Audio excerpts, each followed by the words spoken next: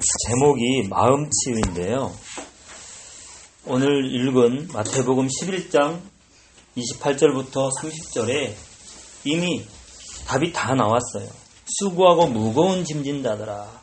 우리가 이 세상에 살아가면서 수고하고 무거운 짐을 많이 지는데 지금 여러분도 지금 여기 앉아있는 여러분도 혹시 마음에 수고하고 무거운 짐을 지고 왔을 수도 있어요. 그런데 예수님께서는 그 짐을 지고 내게로 와라. 내게로 와서 쉬어라. 내가 너를 쉬게 해주겠다. 근데 쉬는데 어떻게 쉬냐 하면 나의 마음은 온유하고 겸손하니 나의 멍에를 메고 내게 배우라. 예수님이 멍에를 맸습니다. 멍에는 강제로 메고 나서 쟁기질을 하거나 또는 짐, 수레를 끌을 때 쓰는 게 멍에거든요. 그 멍에를 예수님이 메고 있는데 그 멍에를 나처럼 메고 내게 배우라. 그런데 그렇게 하면 네가 멍에를 졌기 때문에 굉장히 힘들 거야. 이렇게 해야 될 텐데 그리하면 너희 마음이 쉼을 얻으리니. 그러니까 하나님이 주신 멍에는요. 쉽고 가벼운 거예요. 이는 내 멍에는 쉽고 내 짐은 가벼움이라. 예수님이 지어주는 멍에는 너무 쉽고 가벼운데 사람들이 그 멍에를 지기 싫어해서 세상의 무거운 짐을 자기 혼자 다 짊어지고 있는 온 세상의 무거운 짐, 온 세상의 무거운 멍에를 짊어져서 수고하고 무거운 짐을 지고 있는 겁니다. 퀴즈 하나 낼게요. 소가 동쪽을 보고 있다면 그 꼬리는 어느 쪽을 향하고 있게요? 빨리 대답하셔요. 응? 서쪽이에요? 대답 안 하시는 분은 뭐예요? 동으로. 예? 동으로. 동으로? 아니, 소가 머리를 동쪽을 보고 있으면 꼬리는 어디를 향하고 있어요? 아래. 예, 땅을 향해서. 예, 잘 생각을 해야 됩니다. 한 번 더, 더 있다. 한 번 평생 태어나서 평생 딱 한 번만 먹고 입을 딱 봉해버리는 게 있어요. 우리는 먹기 위해 살지만, 걔는 안 그런 것 같아요. 딱 한 번 먹으면 입을 봉해버려요. 더 이상 안 먹어. 편지봉투. 아멘. 아멘이 아니라 맞췄어요. 편지봉투.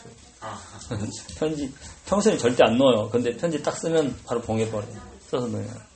그냥 옛날에 나 초등학교 때 그런 거 하고 놀았어요. 항상 똑바로 서 있는데 일할 때는 거꾸로 서서 일하는 게 있어요. 뭔지 아십니까?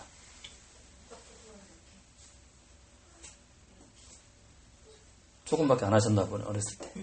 붓.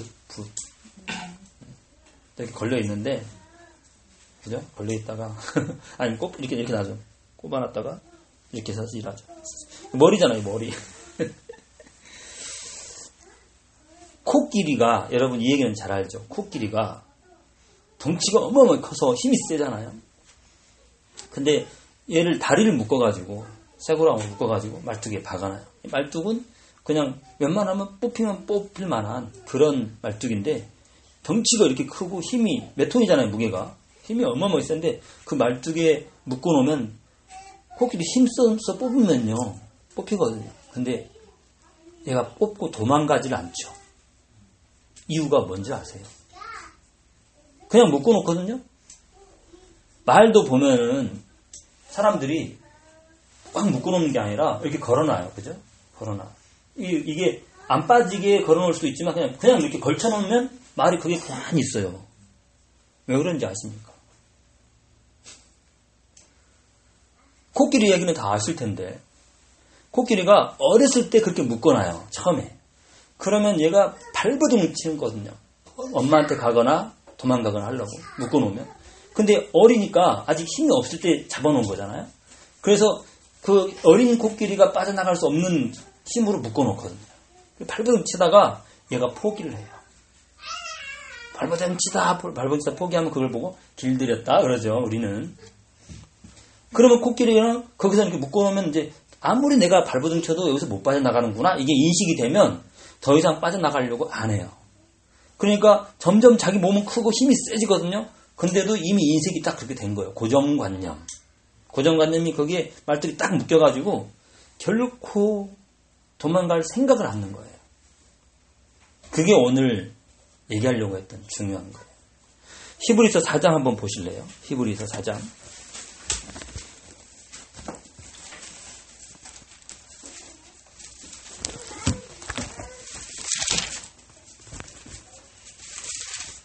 히브리서 4장 1절. 그러므로 우리는 두려워할지니. 히브리서는 누가 썼는지 정확하게 몰라요. 바나바가 썼다는 사람이 있고 사도 바울이 썼다는 사람이 있고 그건 추정을 할 뿐이죠. 근데 정확하게 몰라요. 우리가 두려워해야 된다. 그 얘기죠. 그의 안식에 들어갈 약속이 남아있을지라도 너희 중에는 혹 이르지 못할 자가 있을까 함이라. 분명히 안식이 들어갈 자가 있어 라고 했는데 혹시 이 편지를 받는 너희, 우리도 포함되죠. 너희가 안식에 못 들어갈 수도 있다. 2절은 그들과 같이 우리도 복음 전함을 받은 자이나. 그들은 누구냐면 우리 조상들이거든요. 여기 조상들이 광야 생활할 때 하나님께 원망하고 불평하고 대들고 그런 사람들 얘기하는 거예요. 그런 사람들 중에 가나안이라는 안식에 못 들어간 사람이 많잖아요. 그 얘기하는 겁니다. 우리도 그들같이 될까 두려워해야 된다. 그 얘기를 하고 있습니다. 우리도 복음을 전함을 받은 자이나 들은 바 그 말씀이 그들에게 유익하지 못한 것은 듣는 자가 믿음과 결부시키지 아니함이라. 아멘. 말씀이 들은 것이 복음이 유익이 돼야 되는데 믿음으로 화합하지 않았다는 거예요. 그래서 하나님의 약속은 주어졌는데 그 약속이 이루어지지 않았거든요. 그러니까 우리가 가장 경계해야 될 것이 불신앙입니다. 불성실이 아니고 불신앙이에요.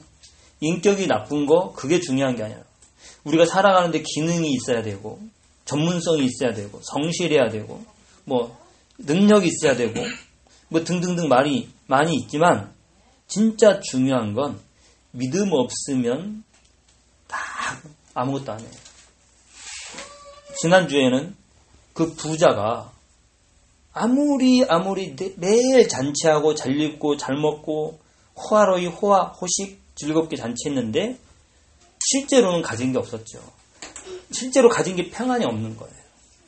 실제로 평안이 없고 행복이 없으니까 늘 잔치하는 거죠. 그걸로 만족이 안 돼요. 잔치해도 만족이 안 돼요. 임건미 전사님이 오늘 무슨 선? 광남에 있는 선 무슨 선이라고 하더라고. 번선이에요. 무슨 선라이트? 응? 마약 팔았다고. 마약으로 그냥. 근데 그거는 그냥 드러난 거지 심합니다. 그리고 그 중국인들이 많이 와 있어요.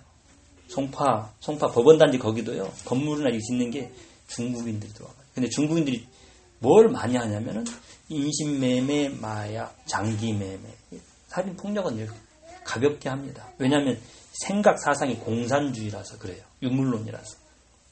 근데 그 번선 늘 쾌락 하는데 실제로는 행복이 없어서 그러는 거예요. 행복이 없어서. 그래서 부자는 날마다 그렇게 했어도 너는 잘 먹고 잘 살았으니까 지옥 간다가 아니라 죄 해결받는 비밀이 없어서 지옥 간다니까요. 천국 간 나사로 우리는 어떻게 해서 착한 일을 해서 천국 가는 것이 아니라 죄 해결받는 비밀 그리스도가 있어서 구원을 받는 겁니다. 그 그리스도하고 우리 믿음이 하나가 돼야 돼요. 그게 안 돼서 오늘 마음치유 얘기를 하는 거예요. 마음. 수고하고 무거운 짐을 누가 갖고 있냐? 우리가 갖고 있는 거예요. 우리 마음 속에. 세상에는 위로나 인간적인 상담 등으로 마음을 치유한다며 학문도 많이 발달하고 있습니다. 그리고 마음 수련 이런 비슷한 있잖아요. 유사 종교 이것도 많이 성행하고 있습니다. 성행한다는 것은 그 단체가 많을 뿐만 아니라 사람들도 많이 간다는 거예요. 그러나 치유가 안 돼요. 진짜 치유는 안 돼요.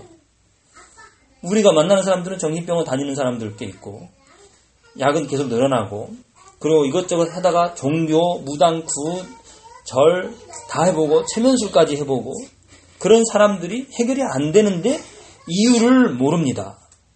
왜? 문제의 원인은 영적인 부분에 있기 때문에 그래요. 영적인 부분이 해결이 안 되면 그 마음도 치유가 안 되는 거예요. 그리고 영적 문제를 해결해야 되는데 그 껍데기 부분 가지고 약으로 또는 여기 뭐죠? 신경 안정제 가지고 약물로 이 뇌나 뇌파나 아니면 호르몬을 자기들이 강제로 바꿔버리는 거죠. 이게 자연스럽게 호르몬 분비가 돼야 돼요. 내가 신경질 나면은 신경질을 억제할 수 있는 호르몬이 어느 정도 이상 올라가면 딱 나오잖아요. 아, 이게 더 이상 안 된다고 딱 억제가 돼요. 너무 우울해지려고 그럴 때는 내 마음이 너무 우울한 마음은 사람을 죽이기 때문에 다시 소망을 가지고 힘을 딱 갖고 일어설 수 있도록 호르몬이 또 정확하게 적당히 분비가 되면 이게 올라갔다 내려갔다 하는 게 심하지가 않죠. 좋을 때는 끝없이 올라가면 그게 정신 문제가 되고 안 좋을 때 끝없이 낮아진다면 아주 끝없이 땅굴 파고 속으로 들어가 버린다면 그게 우울증이 되는 거예요. 우울증. 그렇잖아요. 그러니까 정상적인 사람은 정상적일수록 이 기복이, 감정 기복이 심하지가 않습니다. 그런데 이제 정신적인 문제가 있으면 그 기복이 심한 거예요. 아주. 사람도 좋아할 때는 너무너무 좋아해요. 그러다가 뭐가 하나 마음에 안 들어서 틀어졌다. 그러면 툭 잘라버려요. 제가 그랬거든요. 좋으면 좋은 거고 안 좋아도 그냥 같이 갈 사람으로 이렇게 가야 되는데 극단을 그냥 휙휙 달려다닙니다. 너무 좋아가지고 간슬게 다 빼주고 생명도 걸처럼 했다가 돌아설 때는 님이란 글자에 남 하나 찍으면 남이 된다 그런 것처럼 돌아설 때는 그냥 뒤도 안 돌아보고 그냥 완전 남이 돼버리는 거예요. 다시는 얼굴 봐도 얼굴도 몰라, 이름도 몰라, 눈도 안 맞춰 이렇게 돼버리는 거예요. 원수. 그게 뭐냐면 우리의 마음이 너무 어리다는 거예요. 어려. 그 이유가 뭐냐? 아까 처음에 말씀드린 것처럼 복음에 우리 마음을 들이지 않아서 복음과 믿음이 하나가 되지 않아서 어린 거예요. 그게 마음을 치유받아야 되는 부분입니다. 마음 치유가 안 되면 갈등은 계속 반복되게 돼 있어요. 반복된다는 것은 나를 힘들게 하는 어려운 일들이 반복되어 또 일어난다는 거예요. 이번 일만 해결되면 괜찮겠지 했더니 어느 정도 기간이 지나니까 그 기간에 또 그게 나타나는 거죠. 그게 이 마음의 치유가 안 된 사람일수록 그게 또 짧아요. 주기가. 짧게 계속 바로바로. 근데 이제 치유가 될수록 이 주기가 늘어납니다. 기복도 줄어들고 주기도 늘어나고 그러면서 그게 심하게 반복이 점점점 멀어지는 거죠. 그래야죠. 매일 사기를 당해버리면 어떻게 되겠습니까? 그죠? 매일 폭력 사건이 일어나면 어떻게 되겠어요? 자기 삶에서. 힘들잖아요. 매일 사건 사고를 당하면 어떻게 되겠어요? 사는 게 지옥이겠죠. 사는 게 지옥입니다. 근데 그런 것들이 복음으로 말미암아 치유가 되면 이게 주기가 길어진다니까. 폭력 사건도 옛날에는 심하게 했던 것들이 약해지는 거죠.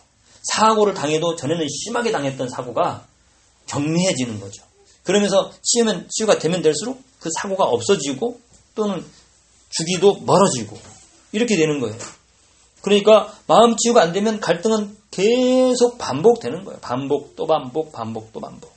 그거를 육신적인 것으로 해결하려고 하면 싸우고 원망하고 죽고 죽이고 이렇게 되는 거예요. 그래서 참아야 된다. 이게 답이 아닙니다. 참으라 그러는데 그쵸? 참을인자 3개면 살인도 면한다 그러면서 참으라 그러는데 참아서 되는 게 아니에요. 정신병이 돼버립니다. 참으면. 못 견뎌요. 어느 날 폭발을 하게 됐어요. 그러니까 얌전한 사람들 있잖아요. 기집애같이 조용한 남자들. 수줍어하는. 그런 사람들 한 번 뒤집으면 누가 못 막아요. 거의 눈까지 뒤집힌다 그러죠. 그래가지고 누가 제어를 못할 정도로 물불을 못 가리고 거의 살인이 날 정도로 뒤집어져 버려요. 늘 참아왔던 거를 어느 날 폭발시켜버리면 풍선도 바람이 적당히 들었을 때는 눌러도 안 터지잖아요. 그런데 바람을 세게 불어놓으면 누가 잘못 건드리면 뻥 터져버려요. 사람도 자꾸 억압된 것이 빵 터지면 그 큰 사고를 일으키는 거예요. 또는 계속 사고를 안 일으키고 참았는데 나중에 뻥 터진 것이 어느 날 암이래. 암이 되는 거예요. 질병을 자기한테 정신병을 갖다 주던가 육신의 질병을 갖다 주던가 이렇게 돼요. 그러니까 육신의 질병은 자기 육신도 죽이고 가족들도 그냥 조용히 죽여버리죠. 힘들게. 정신적인 병은 진짜 힘들게 만드는 주변 사람들을. 자기도 그렇고. 그러니까 이게 반복되는 원인이 뭐냐면 지난날의 상처를 그대로 가지고 있어서 그래요. 지난날의 상처. 우리 상처가 많이 있잖아요. 자라면서. 세상은 그냥 상처 없이 살 수가 없어요. 세상은 전쟁터거든요. 가정의 배경이 안 좋으면 가정에서 늘 싸운 배경이라든가 이런 걸 자기가 이미 받아온 거예요. 싸움을 통해서 자기도 싸움을 배워온 거예요. 싸움을 통해서 상처를 받은 거고. 이혼, 원망, 불평, 불화 그런 거 있잖아요. 또 경제적인 문제 여러 가지 있습니다. 그래서 실패한 경험 이런 것들이 상처거든요. 자라나는 환경 어렸을 때 내가 못 가진 거 못했던 거 늙었는데도 계속 하는 이유가 뭐냐. 어렸을 때 막 억압된 거 못했던 거를요 늙어서 하려고 그러는 거예요. 어렸을 때 너무 못했었는데 이제 어느 정도 기회가 되면 하려고 그러는 거예요. 국내에서 못했던 사람들이 외국 나가면 쫙 풀어져가지고 막 별짓 다 안 되잖아요. 외국 나가서. 그거 비슷한 겁니다. 딱 억압되어 있던 것이 풀어지면 이 고삐 풀린 망아지가 막 돌아다니는 겁니다. 그러니까 적당히 제어를 할 수 있어야 되고 적당히 절제를 할 수 있어야 되죠. 성령의 9가지 열매 중에서 절제 있잖아요. 절제. 절제는 하나님이 주시는 능력입니다. 뭐 사랑, 희락, 화평, 자비, 양성, 충성, 온유 이런 게 등기 오래 참은 있지만 절제도 하나님 주신 열매거든요. 특별한 실패 경험이 있다. 남들이 잘 하지 못하는 것에. 그런 실패의 경험은 특별한 경우는 많지 않겠지만 꼭 있단 말이에요. 그런 것은 숨기고 싶어요. 숨기고 싶기 때문에 누가 나를 이게 숨기고 싶은 거를 들춰내려고 그러면 팍 터지는 거죠, 이게. 잘 견디다가도 그런 걸 한번 누가 살짝 들추면 깜짝 놀래가지고 덮으려고 막 수습하려고 하다 보면 또 이상한 사건을 만들어내버려요.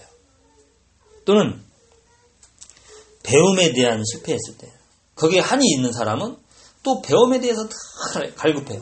그러니까 늘 배우려고 나는 못 배운 티를 절대 안 내려고 애를 쓰는 거예요. 막 책도 많이 보고 여기저기 뭐 강좌나 학원도 막 쫓아다니고 나는 노는 물이 달라 그러면서 근데 실제로는 그 안에 이 채워지지 않는 갈급이 있는 거예요. 욕망이. 왜냐하면 그게 다 상처예요. 마음 상처. 그 치유가 돼야 되죠. 그래서 사람들 만나보면요. 막 시기 질투를 아주 많이 하는 사람. 경쟁하는 사람. 애들이 아까 보니까 그러잖아요. 태어나면서 가지고 태어나는 거예요. 원죄 때문에. 근데 어렸을 때나 그렇게 하는 거지 커서는 양보도 하고 그렇게 되는데 양보를 누가 못하냐면 자기가 가진 게 없으면 양보를 못해요. 가진 게 있으면 양보할 수 있습니다. 넉넉히 가진 게 있으면 뭐 나는 얼마든지 있는데 양보할 수 있어요.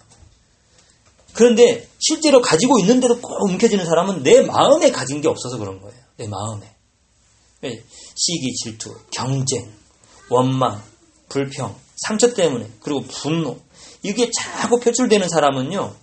사람들하고 얘기할 때 말이 많아요. 말이 굉장히 많습니다. 왜? 이걸 터뜨려서 얘기를 해야 되니까.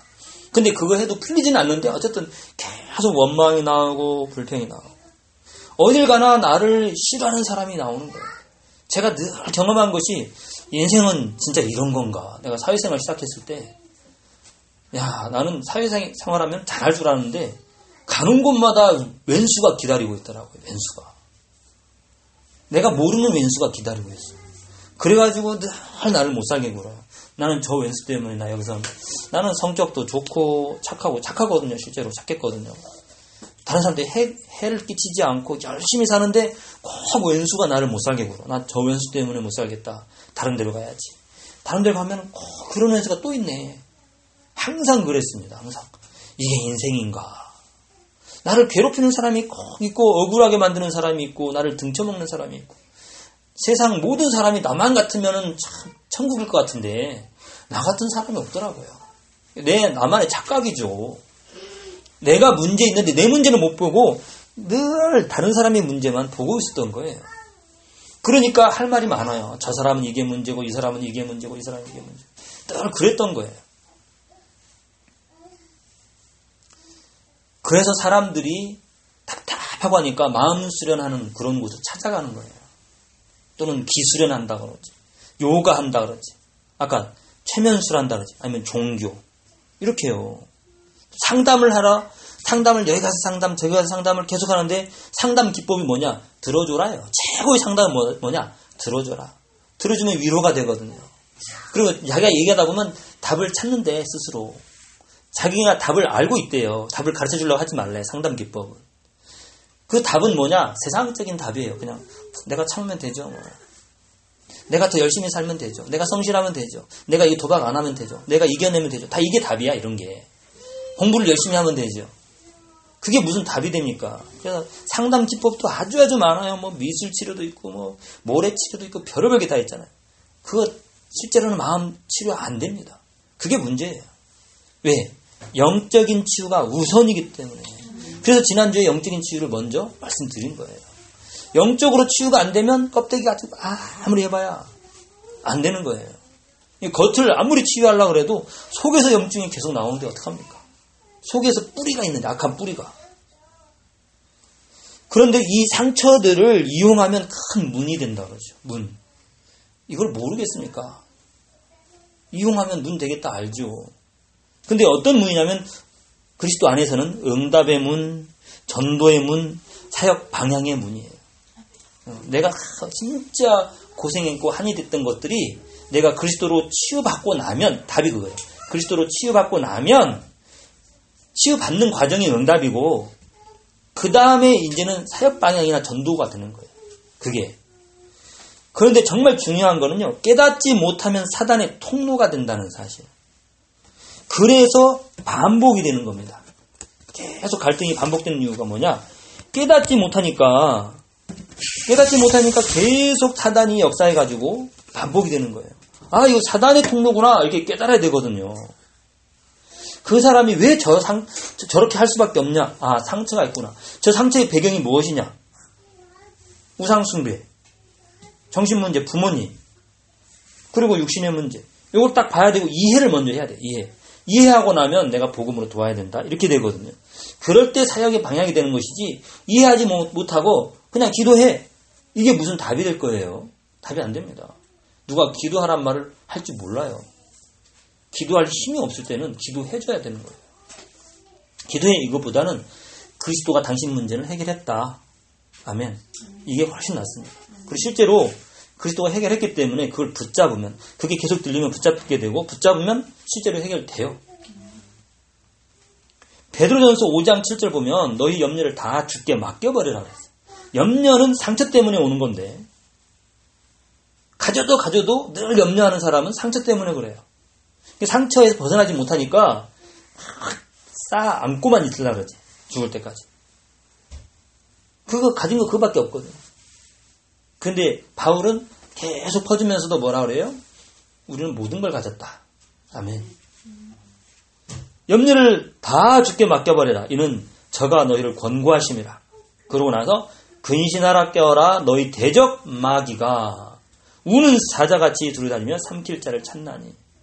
그래서 염려를 주께 맡겨버리면 주님이 나를 돌보시는데, 안 그러면 그 염려하는 자를 사자같이 마귀가 삼키려고 지금 호시탐탐 노리고 있다 이겁니다.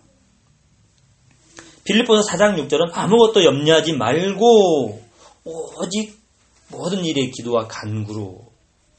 염려는 필요 없고 모든 일에 기도와 간구로 너희 구할 것을 감사함으로 하나님께 아뢰라.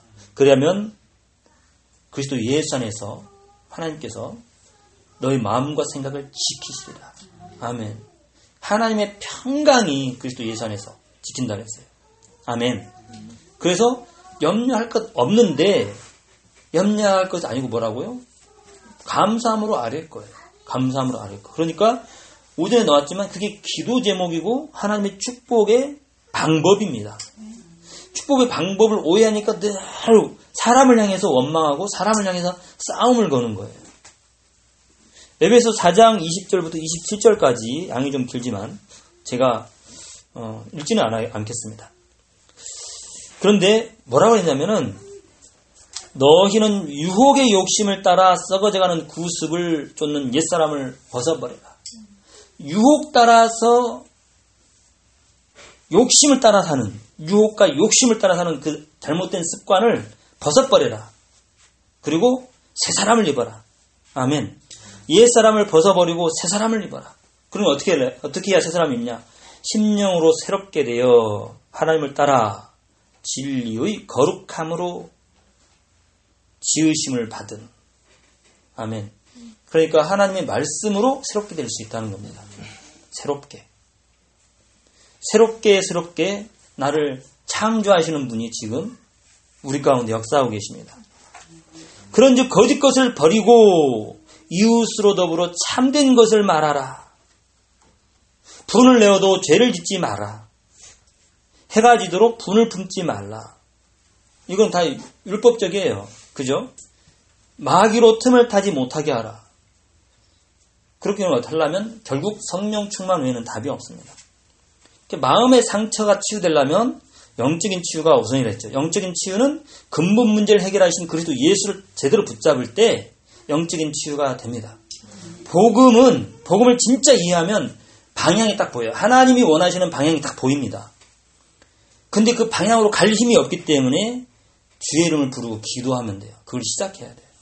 나 혼자 안 되면 같이 모여서 합심해서 시간을 정해서 10분을 못하면 5분, 5분을 못하면 1분, 1분씩 여러 번 한다거나 이런 식으로 30분이 길면 5분씩 6번으로 나눠서 한다거나 이렇게 해서 하나님 앞에 계속 이 말씀이 그냥 막 억지로 하는 것이 아니라 하나님이 나한테 힘을 주는 말씀이 있어요. 말씀 중에. 그렇잖아요. 내가 죽을 것 같은데 죽을 것 같은 마음을 회생시키는 그런 말씀이 있다니까요. 나한테 진짜 위로가 되는 말씀. 그 말씀을 계속 암송해 보세요. 그걸 보고 묵상이라고 그래요. 계속 암송하면 묵상이 돼요. 머릿속에서 계속 맴돌면 이미 그 말씀은 저에게 성취되고 있는 겁니다. 말씀이 그래서 신기하고 아이러니하다 그래요. 아이러니. 가르쳐줘도 사람들이 몰라요. 그래서 미스테리라고 미스테리. 오전에 신비라는 단어를 썼는데 미스터리인지 미스테리인지 신기한 비밀입니다. 성경에 비밀이란 말을 썼죠. 비밀이 뭐냐? 가르쳐줘도 모르는 게 비밀이에요. 비밀이 두 가지 있어요. 가르쳐주면 바로 아는 비밀이 있고 가르쳐줘도 모르는 게 있어요. 그래서 미스테리, 아이러니라 하는 거예요. 근데 그 말씀을 깨닫고 나면 신기하게 그 말씀이 성취된다니까요. 나의 능력과 상관없이. 그래서 어떻게든지 그 말씀이 내 안에 쏙 들어오도록 그 작업을 하는 것이 예배고 양육이고 기도고 훈련인 거예요. 그래서 필요합니다. 이런 것들이. 양육, 훈련, 기도, 훈련 이런 게 필요해요. 담는다. 말씀을 마음에 담는다. 우리가 자녀가 아들이 아빠를 닮았다. 그거 닮았다. 세준이가 아빠를 닮았다. 정호시호가 엄마나 아빠를 닮았다. 무슨 얘기예요? 담겨져 있다는 얘기잖아요. 그 안에. 얼굴에 엄마 아빠가 담겨져 있네. 마음에 엄마 아빠가 담겨져 있네. 그걸 닮았다. 이렇게잖아요. 하나님 말씀이 우리 안에 담겨져 있으면 우리가 하나님을 닮아갑니다. 사랑, 희락, 화평, 자비, 양선, 온유, 절제, 오래 참음. 이러한 것들을 닮아가게 열매가 주렁주렁 맺힌다니까요. 성령의 열매가. 말씀을 담아버리면 사랑 싫습니까? 사랑 좋죠. 희락 싫습니까? 좋잖아요. 다 좋은 열매들이에요. 그 열매를 맺히기를 원한다면 하나님의 말씀을 마음에 담으면 돼요. 그 담으려면 어떻게 하라고요? 암송하면 된다니까. 하루에 1000번, 2000번 암송해 보세요. 그걸 하루만 하지 말고 일주일, 한 달 계속 해보세요. 또는 평생. 그 말씀을 마음에 잘 담았던 다윗, 저 산꼭대기에서 어린 양치는 목동이었지만 하나님이 데려다가 이스라엘 왕 삼아버렸습니다. 그리고 오실 메시아의 표징, 상징 돼버린 거예요.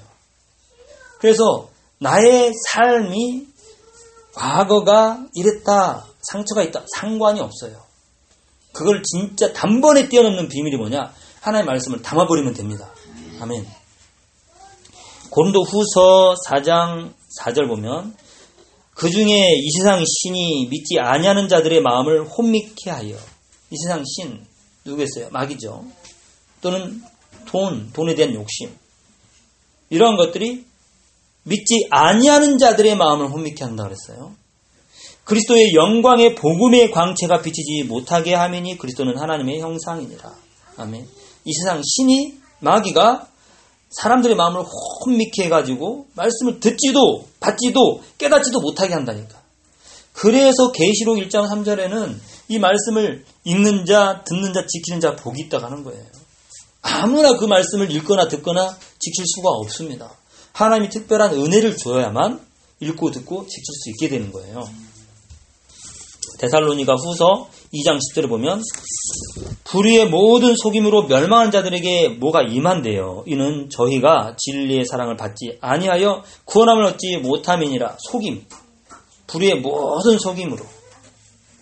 이러므로 하나님이 유혹을 저희 가운데 역사하게 하사 거짓 것을 믿게 하시면 유혹을 믿게 해, 거짓 것을. 성경은 수천 년 동안 하나님 말씀으로 인정되어 왔고 증명되어 왔습니다. 근데 그걸 믿기를 싫어하면서 사람들이 그냥 소설처럼 쓴 이런 것들을 믿어요. 예? 바이블 코드 뭐 이런 거, 뭐 정감록 뭐 이런 거 희한한 것들 믿어요. 그렇잖아요? 그런데 그거는 사단의 유혹을 멸망하는 자들에게 그대로 밖에 놔뒀다는 거예요. 하나님이. 진리를 믿지 않고 불의를 좋아하는 모든 자로 심판을 받게 하려 합니다. 진리를 받는 걸 싫어해요. 불의를 좋아하기 때문에 심판받도록 하기 위해서 하나님께서는 그대로 놔둬버린다. 이런 거예요. 그런 것을 통해서 이 과거의 상처, 배경, 한 이걸 벗어나지 못하는 겁니다. 그래서 가장 먼저 지난주에 말씀드린 것처럼 그리스도 예수를 딱 붙잡으면 원죄 해결되죠. 사단 문제, 하나님 떠난 문제, 죄 문제. 거기서부터 모든 축복이 시작되는 겁니다. 그 원죄 해결됐다라고 실제 붙잡는다는 것은 내가 주의 이름을 부르는 겁니다. 누구든지 주의 이름을 부르는 자는 구원을 얻으리라. 불신자들은 그 자기 문제 해결 받으려고 얼마나 자기 주의 이름을 많이 부릅니까? 자기 주. 나무아비타불, 관세음보살. 남녀란개교 하잖아요. 온만이 반매움. 성경은 안상홍, 증인님, 그런 거 많아요. 인터넷에 보면. 성경 말고 인터넷에. 그 사람들은 유혹된 것을 믿습니다. 진리를 믿지 않고. 인간을 어떻게 하나님으로 떠받듭니까? 물론 예수님을 하나님 떠받드는 것도 인간을 떠받드는 게 맞죠. 왜? 예수님이 인간을 입고 오셨으니까. 근데 그분은 기록된 그대로 이미 하셨습니다. 다 하셨어요. 다 하셨고 십자가에 죽으시고 부활하셨어요. 그거를 증거하는 사람들이 사도들이 있었고 70인이 있었고 500명이 있었어요. 그 사람들이 기록한 것이 사도행전 등등 서신서 이거예요. 사복음서 그리고 역사서 그리고 계시록까지. 신약성경이 다 증인문서입니다. 증인문서. 그 증인문서는 다 싫다 그러고 다른 자기의 욕심을 쫓아가잖아요. 그리스도의 주의 이름을 부르면 되는 거예요.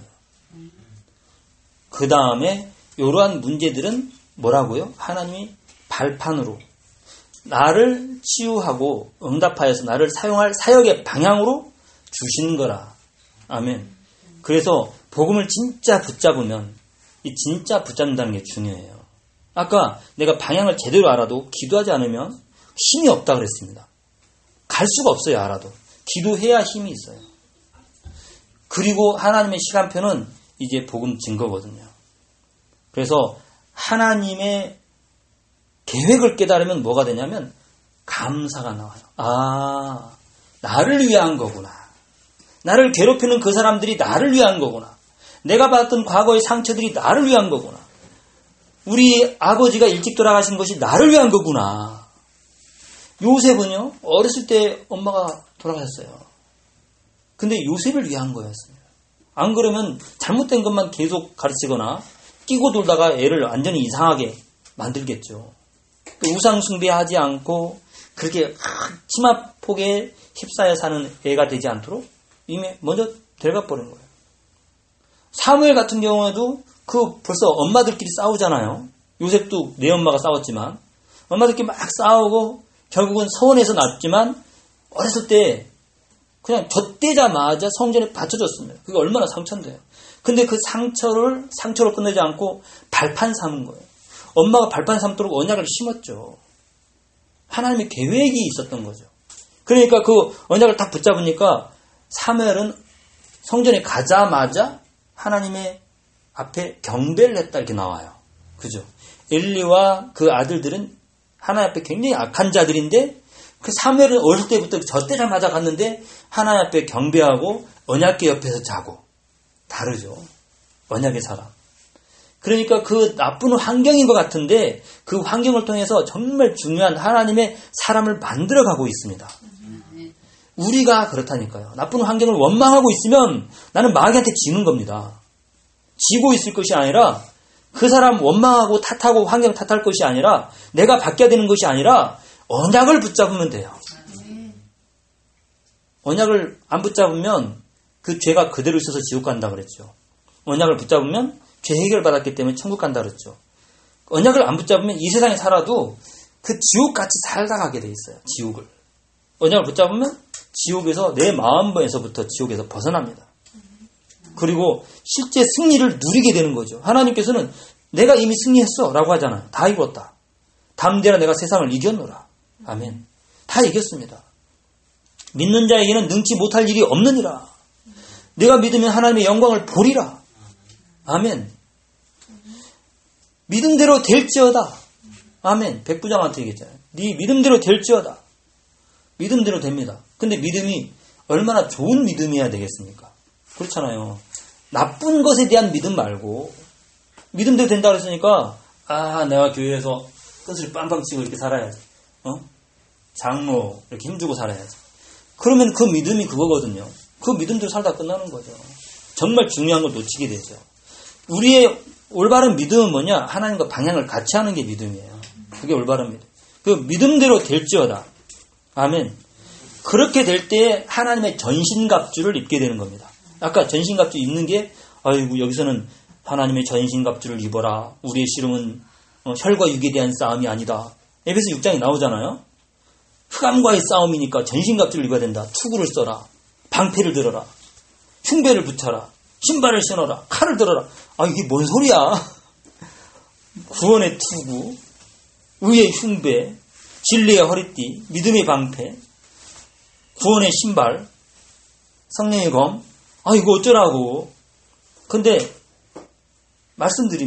방법을 말씀드리면 여러분 은혜 받는 말씀을 암송하세요. 은혜 받았다 끝 하지 말고 그걸 계속 암송하세요. 지겹도록 암송해 보세요. 내가 도저히 생각하기 싫은데도 생각날 만큼 암송해 보세요.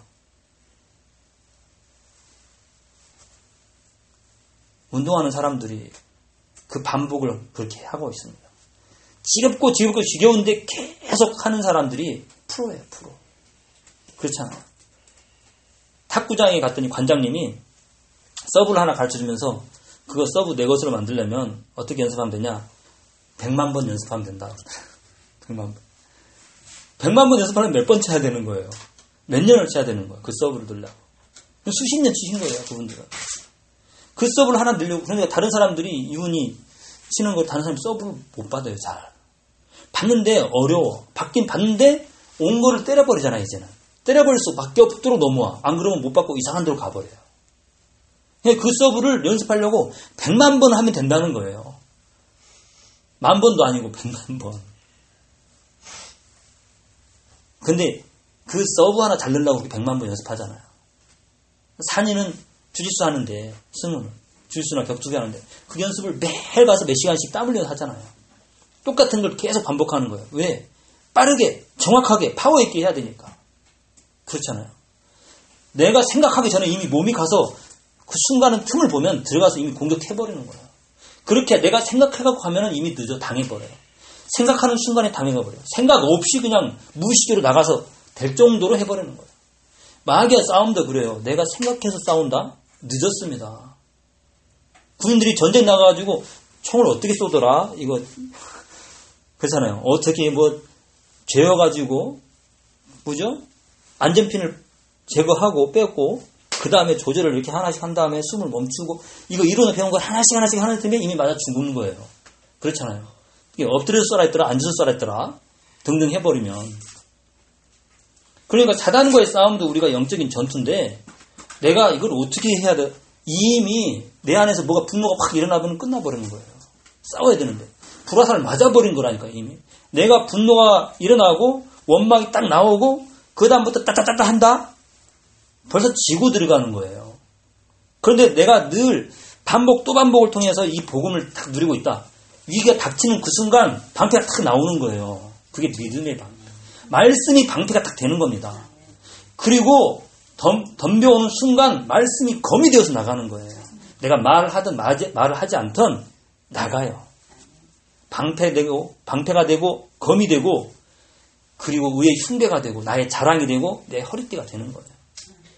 그 말씀, 내가 죽도록 지겹도록 암송했던 그 말씀이 나를 보호하는 전신갑주가 되는 겁니다.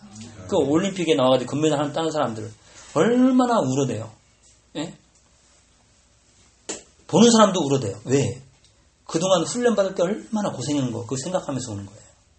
그렇잖아요. 감격도 감격인데 고생 안 했으면 고생 안 하고 그 주잖아요. 그러면 맞나 보다 이럴 거예요. 근데 엄청난 고생을 하는 거예요. 하기 싫은 거 먹고 싶은 것도 못 먹고 하고 싶은 거 못 하고 참고 훈련 속에서 계속 남들은 하고 싶은 거 하다가 예선 탈락했어. 그렇잖아요. 근데 원래 재주도 없는 사람이 엄청나게 연습벌레. 그런 사람이 나중에 그렇게 메달 따면서 감사하고 그러잖아요. 눈물 흘리고. 근데 그건 올림픽이고 탁구도 올림픽이 종목이 있지만 세상의 것은 그걸로 끝나는 거예요. 근데 우리는 영원한 나라를 두고 싸우는 겁니다. 그렇잖아요. 근데 그것보다 더 귀한 게 어디 있어요. 그래서 이 성령의 검, 말씀 요거를 잘 활용할 수 있으면 되는데 내가 이렇게 해야지 그건 늦는다니까. 평소에 다 꺼놓는 거예요. 평소에. 그래서 감사를 깨달으면 사역의 통로가 되고 하나님의 말씀을 믿으면 이게 하나님 전신갑주를 입게 되는 거예요. 그러면 이게 무시기도라 하는데 기도 중에 좋은 기도가 마음송을 계속 하는 거예요. 그게 묵상. 자동 묵상이 될 만큼 자동으로 나의 무기가 되고 방패가 될 만큼 계속 그 말씀을 묵상하면 돼요. 암송하면. 그게 무시기도죠. 하나님 이거 해주세요. 저거 해주세요. 그것도 좋은데 이미 해주세요 할 필요 없는 끝내놓은 것들이 있습니다. 아, 왜 거지같이 구질구질하게 이것 좀 주세요. 이러고 살아야 되냐고요. 하나님 이미 완성해 놓은 게 있다니까요. 승리를 완성해 놓았습니다. 축복을 완성해 놓았습니다. 아이고 이것 좀 주세요. 아이고 맨날 죽는 소리나 할 그 필요 없다니까요. 아들과 함께 모든 것을 너에게 은사로 주시지 않겠느냐. 하나님이 오래 참으시겠느냐. 밤낮 구하는 자에게 그 소원을 들어주지 않겠느냐. 성령을 보내주시지 않겠느냐. 이게 하나님 구하라는 말 너무 많이 하시죠. 근데 지난주 건 암송하다 보니까 아니 네 눈이 범죄하거든 빼내버려라. 한 눈을 가지고 영생에 들어가는 것이 두 눈을 가지고 한 눈으로 영생에 들어가는 것이 두 눈을 가지고 지옥불에 던지는 것보다 나온다. 이상하다. 범죄는 눈이 하나 마음이 하지 생각이 하지. 그러니까 범죄했으면 눈이 범죄했으면 두 눈이 똑같이 했을 텐데 눈이 따로 돌아가나 한쪽 눈만 뽑아버리게. 그렇잖아요.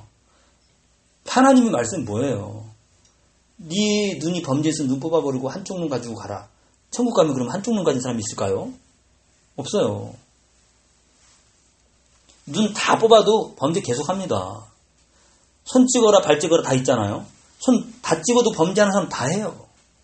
왜 마음이 범죄지 손이 범죄합니까? 하나님은 진짜 우리가 구원받기를 원해요. 하나님 주신 능력을 누리기를 원해요. 이미 다 주셨습니다. 주신 걸 안 누리고 그거 믿음이 없어서 구질구질. 그거 아까 코끼리하고 똑같은 거예요. 코끼리. 어렸을 때 쇠고랑이에 매어놨더니 다 컸는데 몸이 막 몇 톤씩 나가면서 그거 살짝 당겨도 푹 빠지거든요. 그걸 벗어나지를 않아. 우리한테는 어마어마한 능력이 있어요. 근데 그거를 옛날에 체질적으로 묶여있는 거예요. 옛날 상처 여기에 묶여있는 거예요. 옛날 상처, 습관, 자존심 나한테 묶여있는 거예요. 주님께서는 여기서 해방하기 위해서 십자가에 딱 죽으시면서 다 이뤘다 말씀하셨습니다. 그 이루신 구분을 믿는 것이 우리의 신앙입니다. 영적인 치유가 일어나면 마음 치유도 자연스럽게 일어나게 됩니다. 예수님만이 영적인 치유를 하십니다. 그러므로 그리스도의 언약을 실제로 붙잡는 마음이 치유가 되는 것입니다. 그럼 나는 왜 아직도 그리스도가 이렇다는데 아직도 그것에 붙잡혀 있나요? 네, 아직 약하다는 거죠. 붙잡는 마음. 그리스도를 강하게 붙잡으라는 거예요. 강하게 붙잡을수록 그거는 무너지게 되어 있습니다. 기도하겠습니다. 주는 그리스도시요 살아계신 하나님의 아들이십니다. 복음의 뿌리 내리게 하여 주시옵소서. 영적인 치유, 마음의 치유, 생각의 치유, 삶의 치유가 일어나도록 주님께서 역사하시고 우리의 사역 방향이 되도록 축복하여 주실 줄 믿습니다. 감사하며 예수 그리스도 이름으로 기도합니다. 아멘.